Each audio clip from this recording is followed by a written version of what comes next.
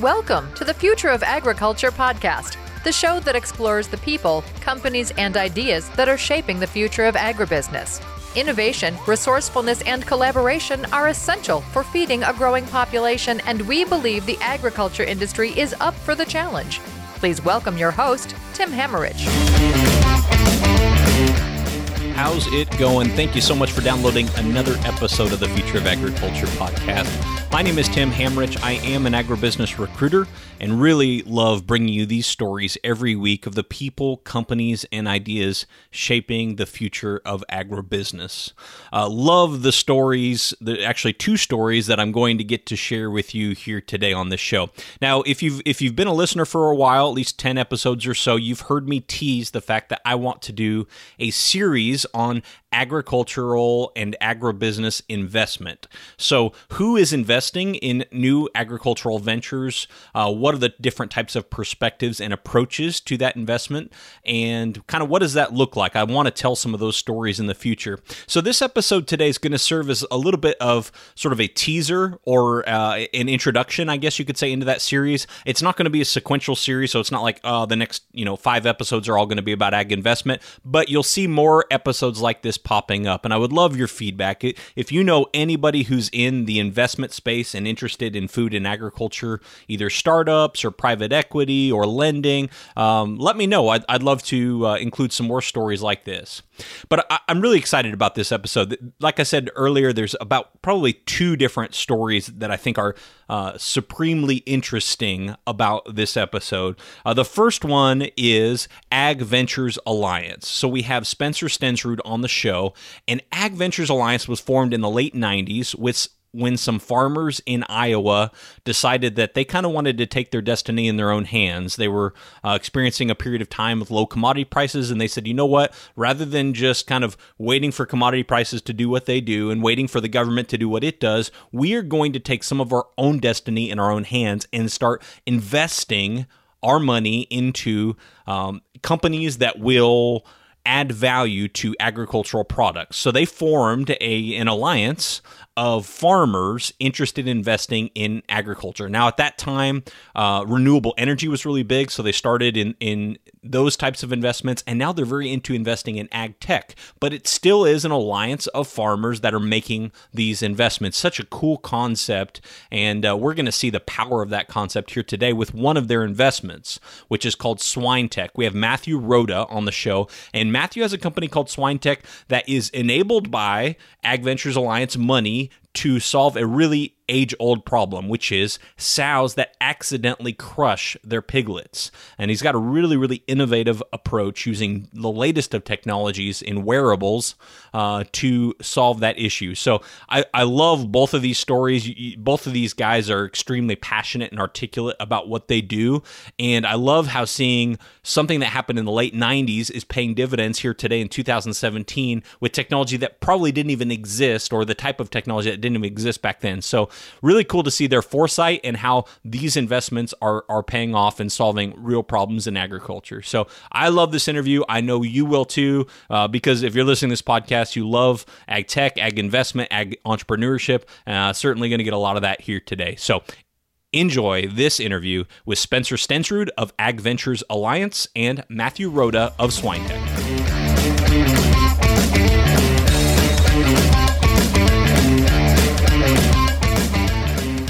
So really excited on the show today. We have Spencer Stensrud with Ag Ventures Alliance. Welcome, Spencer.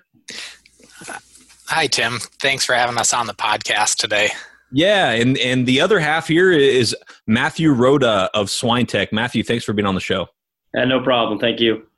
Well, this is really cool. This is actually going to be kind of the launch point for a bit of a series we're going to do through late summer, early fall on financing ag ventures. We're going to kind of touch everything from venture capital investments to private equity investments and maybe even some crowdfunding and ag lending. So I think this is a really, really great launch point because it's a concept that actually I hadn't heard about before in Ag Ventures Alliance. And Spencer, since you are the worthy representative here from Ag Ventures Alliance, can you tell us a little bit about how Ag Ventures Alliance works? Sure. So we're actually a cooperative of farmers that got together back in the late 90s, kind of in a similar atmosphere to the way it is today, with low commodity prices and not a lot of profitability. So we're up in northern Iowa, and these farmers got together with the foresight to invest in agriculture opportunities to try to build a market and improve the landscape overall for farmers. And what type of investments are these farmers looking for? So it started off back in the late 90s with a couple of ethanol plants, actually, and they found some early success in that, and it has set the organization up to invest in a variety of different things today. So today there's a big movement in ag tech, and that's a lot of what we're focused on. And as part of your job to sort of analyze these potential investments, right? How did you get into this? Sure. So I grew up on a farm. I still farm a small amount with my dad today, and got kind of bit by the entrepreneurship bug at an early age. Had a couple of startups myself, which helped give me kind of that perspective of the entrepreneur's perspective and the farmer's perspective. Then formal training was finance degree, worked in a bank for a while, where I was able to see kind of different industries and what worked for them. Then this opportunity came up at Ag Ventures Alliance, and it's kind of the perfect intersection of all of my interests and my passion of agriculture and startups. And generally speaking, is there a certain stage that a startup would need to be in to be of interest to Ag Ventures? Yeah, we focus more on kind of what's called seed stage or early stage. And this is really after the idea stage of a startup. It's when maybe they've put together the early team or the founders in place, and they know what they're going to do, and they've got a plan to start with. So we invest in kind of maybe the company might be raising $1 to $5 million, and our check size might be $100,000 up to $500,000 at a time. And the investors, you said it's a co-op of farmers. Is it a co-op? You know, if somebody is a farmer outside of Iowa, for example, and they wanted to join, is it open to where a new investor could join the co-op? It is. And it's really kind of a unique structure. We're almost more like an angel group focused on agriculture, because the organization itself has this stream of dividends that come in every year from past investments, and that's the money that we're working with. So our members don't give us any money other than a small amount to join the organization, but they have a chance to look at the deals that we're looking at, and they can decide if they want to invest in that deal if they want to. But we don't have a separate fund for our members where they have to buy into it or anything. So you mentioned the dividends. My understanding of very traditional venture capital is they're looking for that unicorn, the one exit that's going to make them all their money to make up for all the startups that don't work out. Based on what you're saying, it sounds like you all are investing for the long term. Is that right? Well, we do have a little bit longer time horizon than your typical venture capital firm. We do still target that growth company, but we are a little bit more flexible in the kind of that exit strategy, whereas we are happy with the company making money and sending us a check versus having to sell the company to someone else to pay back the investors. Very cool. Yeah. And we have one of your, the companies you've investment in, SwineTech. We have Matthew Rhoda here. Matthew, how did you first hear about this Ag Ventures Alliance? So I was raising money and presenting in Des Moines to a group of other angel investors, and a guy named Jude Conway, who's part of the Ag Ventures Alliance, was in attendance, had some interest, and then I ran into him again down in Phoenix and pushed hard enough to get a meeting, and Spencer kind of took it from there. So it was just a matter of connecting and being persistent. Okay, and what is your startup's called SwineTech? What is SwineTech exactly? SwineTech is actually just connecting producers and pigs through sensor-based technologies. The biggest problem in the pork industry today really is that piglets are getting accidentally crushed by their moms. It accounts for the death of 116 million pigs per year, the loss of 80 billion pounds of pork. And we set out to create a system that uses audio processing to hear that piglet in distress, communicate to a wearable, telling the mom to stand up, saving that piglet's life. In addition, we dive into a lot of health tracking, behavioral analysis, and just about anything else that can improve the health care that's provided to the sow during the farrowing experience. Okay, wow, there is a lot there. So you got to know, first of all, how to trigger the mechanism so that the mama will stand up, and how to get the mama pig up, the sow up. How did you stumble upon this problem and such a complex solution?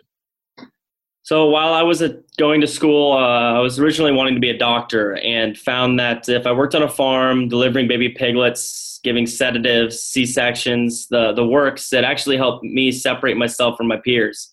So I started working for Schneider Pork Farms in Waterloo, got a management position, and started focusing on the economics. And I quickly realized that I didn't want to be a doctor. I wanted to be involved with business. It was just super exciting to me. But then one day, had sow land 8 piglets, and I knew there had to be a better way. There's too many things that we are teaching animals to do, specifically pigs, to make production more efficient, safer, and healthier for the animals.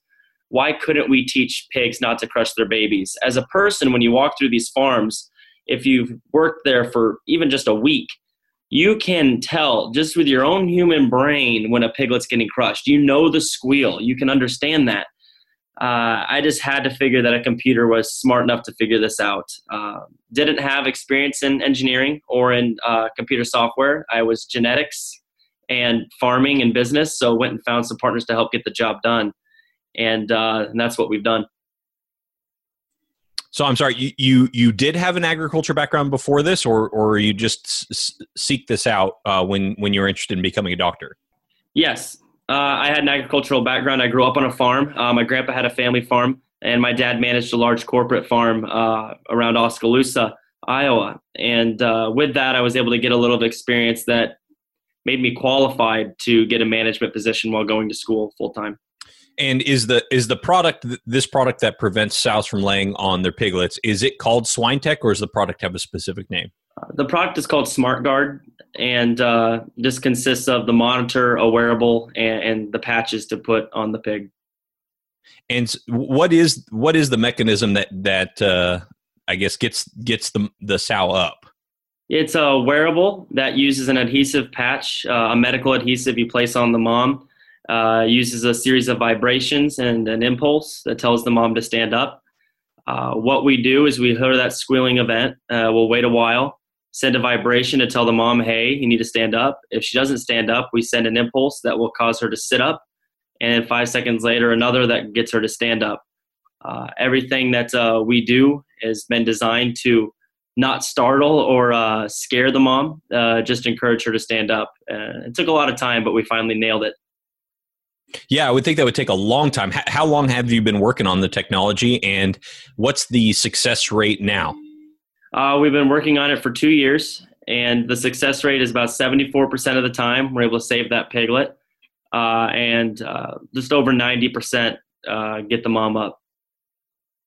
That's really incredible. Wow. Yeah, it's kind of one of those things where it seems futuristic in nature that we could have a computer that would prevent that. And I think it's really, really cool. Growing up around pigs, you just kind of take it as that's what happens. You know, we have crates that try to prevent this, but it just kind of happens. And it's really cool that you have found a better way. That's awesome.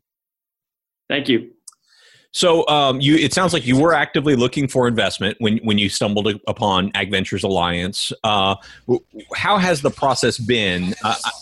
I know you said you had to kind of chase down, follow up and get the investment. Once you started talking seriously with them, what was the process like to go from there to actually getting an investment? A lot of the past projections, business plan, pitch decks, and just about everything that I could, because I don't get to pitch to the group. Actually, Spencer here, I had to educate him enough so that he could pitch my idea to the group, which made it very interesting. But it was actually a lot of fun because I was no longer just talking, I was teaching, letting him be as informed as possible so that he could best represent us.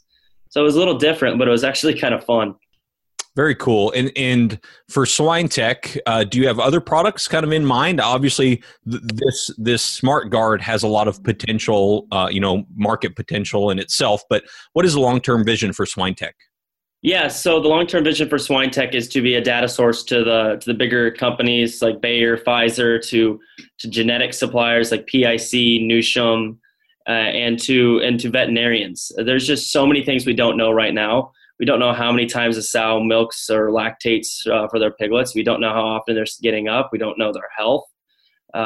There's a real huge opportunity in the farrowing environment, but the trick is finding a cost-effective way to gather all that data. It just gives us the opportunity to attack all the other problems because we're right there in the environment, all the way from health tracking, heat detection, to tech.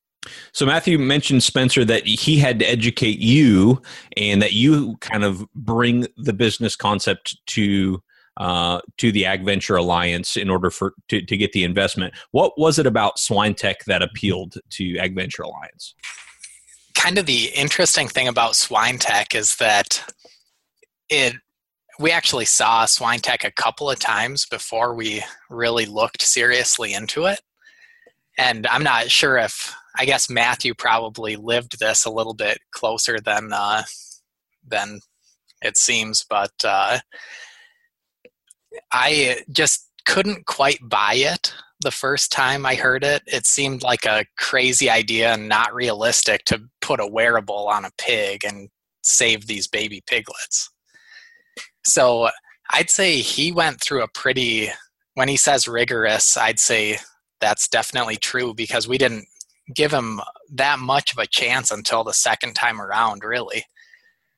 And at that point, I dove in a little bit deeper and we talked to people in the industry, and that's where our network of farmers really came in handy. I was able to verify with our own members that this really is as big of a problem as he was talking about. And then we were able to find some pork producers and talk to them and see, well, can this really fit into the operation, or will it just get kind of shoved to the side and not implemented? So he definitely did go through a process, and we do always make our own presentation just because we think it helps our investment committee make a better decision. Gotcha. That makes sense, and that brings up a good point for you, Matthew. What is the price point for a producer on this? To answer your question, the price of our product is $1,219, and that covers the monitor, the 2 wearables, and 140 adhesive patches. This gives a farmer the ability to oversee 140 litters with the device, save about a piglet per litter per sow, or a piglet per sow per year. And not to mention it's a tax write-off since it's farm equipment. So the ROI is extremely high in the case of the farmer. And at the same time, we're able to truly make a difference within their operation. Yeah, that's really fantastic. And Spencer, for you, from an investment standpoint, I know you said at first that it was difficult just to buy the fact that you could solve this problem. And you mentioned that once you talked to your producer investors, that was when you really became clear that there was a real pain point here to be solved. What did the process look like then? Who did you present the business plan to? And what does the timeline and process look like to actually saying, yes, we're going to make an investment of X amount of dollars? Sure. So it started with Matthew making the presentation to me and providing all the material. And then I kind of went through it a little bit closer, responded with a lot of questions, and went back and forth quite a few times as different questions came up. There was the question of, can they actually make this technology? And then after putting together as much of that as we can, or as much as we can know for a startup, I make the presentation to our group, which is a group of 5 board members that we call our business development committee. And they had additional questions, which, like Matthew had said, he had kind of prepared me for as we went through the process together.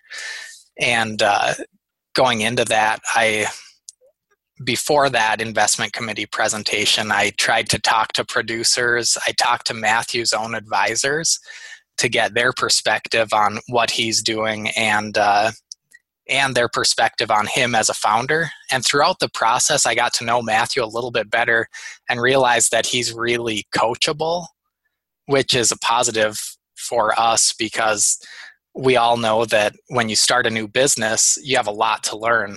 And someone who decides they know everything right off the bat might have a harder time.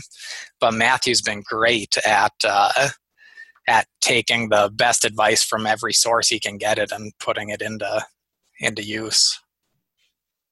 Other than being coachable, what are some other qualities you look for in a founder? So another big quality is their what you might call grit or tenacity or perseverance. There's a lot of highs and lows as an entrepreneur, and it's really important to be able to keep going. It's not all the fun stuff. They get to deal with personnel issues, cash flow. There's just so many challenges. Yeah, I can relate to a lot of those challenges, unfortunately. We all can. Yeah. No, that makes sense. I'm sure there are some good companies that, for one reason or another, just aren't a good fit for AgVentures Alliance. What can you tell me about that? What are companies that you've had to pass on in the past, and what's the most common reasons? Yeah, so overall, it is really a small percentage of the companies that we look at actually get funded. And I'd say most of the ideas are really good ideas, but you've got to have the right team and it's got to be the right time for that product. And I guess we can be humble enough to say that we don't always know what that is. So we've got to pick and choose to the best of our own ability. Some of the companies that wouldn't be the best fit would be, first of all, a company that can fund their own growth. If they don't need our money, that's great. They shouldn't raise venture capital if they can fund their own growth. On top of that, we're looking for companies that will make a large impact to egg producers or agriculture as a whole, which means basically that we're not trying to create extra competition for our own members. We're not going to invest in production agriculture because that's what we all already do anyway. So it sounds like the focus is really, at least now, more on ag tech software and that sort of thing. Is that right? Yeah, scalable businesses. We are still interested in kind of that value-added agriculture, new technology or new uses for the commodities that we grow. But if you wanted to start your own farm, we're not an equity investor for that. Great. Okay. And Matthew, I'm curious from your perspective, just on ag tech in general, now that you have been in the trenches, sounds like for at least a couple years, what are your thoughts on the current state of ag tech and where things go from here? Ag tech's a very interesting topic, and interesting on the what's very interesting is the people that are getting involved. It's it's pretty obvious on my end why so many entrepreneurs in ag tech are hitting the crops and the cattle. I had a lot of friends and knew a lot of people who, as kids growing up on their family farms, were involved with cattle and with crops, but very few had any involvement with large swine farrowing operations. And in my industry, the only people innovating, they're in their 30s, 40s, 50s. There are not young people innovating in the swine industry right now. And it's extremely interesting. Another interesting aspect about ag tech is there is a disconnect between ag tech entrepreneurs on the coast, California, and ag tech entrepreneurs in the Midwest. We do not have the same agricultural problems in Iowa as they do in California. You'll see a Midwestern ag tech entrepreneur present on the coast, and they just don't get it. And you see a coastal ag tech guy pitch in the Midwest, and they're like, that is not a problem for us. So it's truly defining what region your problem exists in. Just because you have a solution for crops doesn't mean that it's going to be adopted universally. You got to figure out where your target market is. And I think a lot of people in ag tech have a hard time doing that. And has that disconnect between Midwest and the coast, has that carried into raising money? Have you found it easier or easier to get along with investors who better understand Midwest agriculture, or how has that been? I'm lucky because, again, I'm very rare when it comes to doing stuff with pigs. I see most of the disconnects when it comes to crops, whether it's drone stuff or anything around crops production, a lot of software, or some of the stuff they're trying to fix with water. And there's a sense of pride among each group of individuals. So it's just really interesting. It's very hard from what I've seen for an ag tech person to come from the coast and get money in the Midwest and vice versa. I'm not sure what Spencer's perspective is on this, but traveling around doing pitch competitions, going to different ag events, it's as if the two groups don't like each other. It's interesting. You got to be able to truly understand what motivates each group and how you fit into the picture. I'm curious, Matthew, when you go out to sell the Smart Guard and talk to swine producers, what's the first objection you usually get? The first one I get, so from producers, is this, I got a good one. One we got was, this isn't going to work. And I asked them why. They're like, well, I walk through the farm and I can't even tell the difference. And how is a computer supposed to do it? So then what we do is we just walk them down the four simple ways of how we compute, detect, analyze, screen, and decipher when a piglet's getting crushed. And they're just kind of blown away at how we can pull sensors from so many different areas into one product that solves their needs. Another big one is the health of the sow. Will this harm the mom? And then when we dive into how we've done behavioral trials, and not only does it not harm the mom, it actually improves her health long term. And then some of the animal welfare specialists and veterinarians that we have backing us, it really solves those questions pretty quickly. And we're right down into numbers and how can I get started? When can I get it? And it's a lot of fun. I really enjoy working with pork producers. I'm just curious, have you ever been on like a sales call and heard a piglet getting crushed? Has that happened? No, I haven't had that, but I can hear it from other rooms and know exactly what's going on. We have a lot of the recordings and stuff on our phones because that's how we had to start earlier on. So I've been riding in my car to a sales meeting and had my all my music on shuffle, and all of a sudden a pig squeal comes up and it scares me to death. But we live and breathe pigs at this point in time, so it's interesting. That is interesting. That would freak me out, I'll be honest. Well, I like my music loud too, so it scares the heck out of me. Now, Spencer, for you, it sounds like you report directly to a smaller board. I don't know if this business development committee or another committee of the board. How does that work with investors? Now, are they do they elect that committee who makes the final decision every year, or how does that work? Yeah, so we actually have somewhere along the lines of 350 farmer members, and they elect the board of directors, and then the board of directors puts together this business development committee, and that can be board members or it can be other members that have a specific skill set that makes them more qualified or able to make these decisions.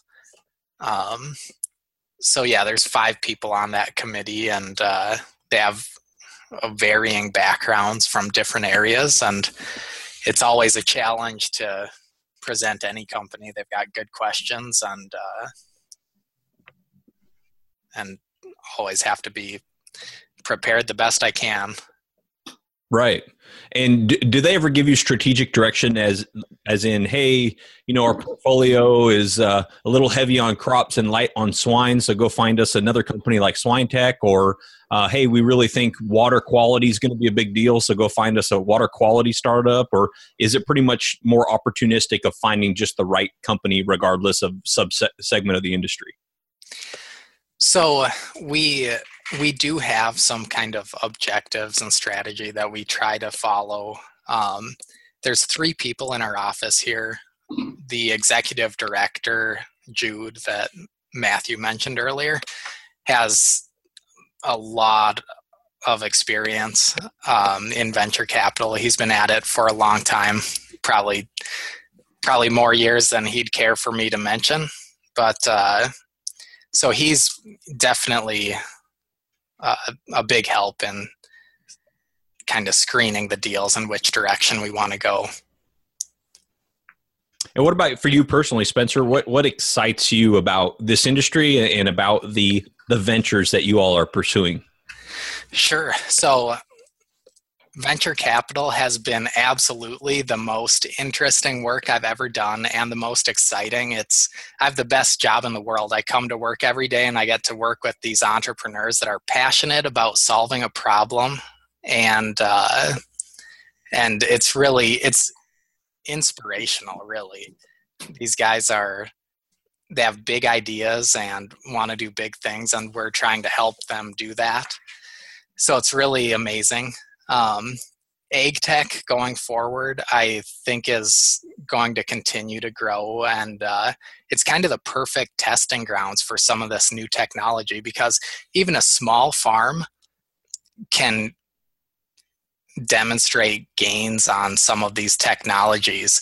A small farm is still, fairly large when it comes to small incremental improvements. And if somebody's listening and wants to learn more about Ag Ventures Alliance, either from the perspective of a startup founder or a potential investor, how could they learn more about what you do? Well, I would definitely encourage you to connect with us or me on LinkedIn or Twitter, or go to our website, sign up for the mailing list. I always like to tell people that we're farmers too. The only difference is that our third crop in our rotation is startups. We try to grow startups. So I definitely would encourage people to connect online. Sounds great. And Matthew, for you, if there is someone in the swine industry listening, or just somebody more interested in learning more about SwineTech or yourself, how could they get in touch with you? I'd say just go right to swinetechnologies.com or swinetech.co. My email is there. Right now we are working on our next website, so it'll be up here soon with product demos, pricing, and the ability to order online. And Facebook is another good way to get a hold of us. Great. Well, no, this has been a lot of fun. I think a really interesting startup and a really interesting platform for investment that I had never heard of. So I am really glad we got to connect here and chat about this. Ag Ventures Alliance, something that I think I would love to see more structures like that, where you've got the farmers who know inherently about agriculture, who are also making the investment decisions, and wish you both the best of luck. Thank you for being on the show. Thank you. Yeah, thanks a lot, Tim.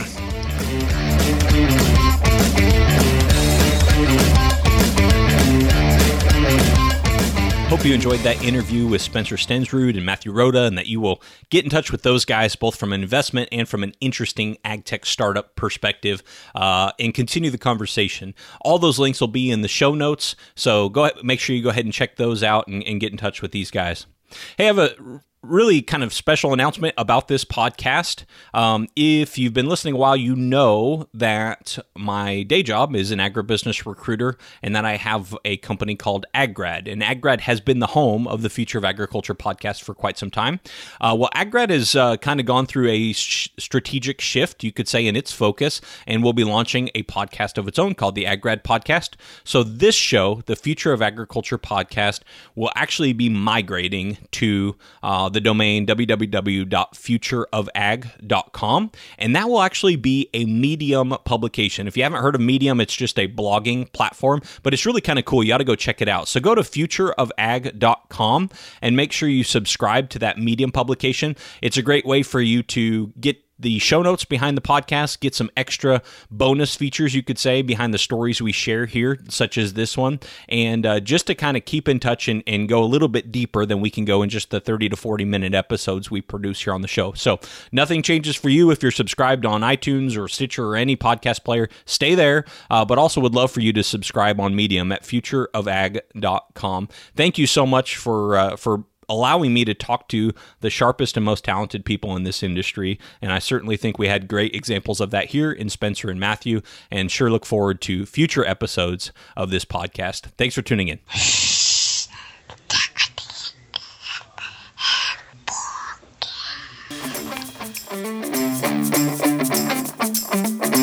Thank you for listening to the Future of Agriculture podcast with Tim Hammerich. Visit futureofag.com. That's futureofag.com today to get connected into careers in the agriculture industry. Thanks again for listening, and we'll see you next week.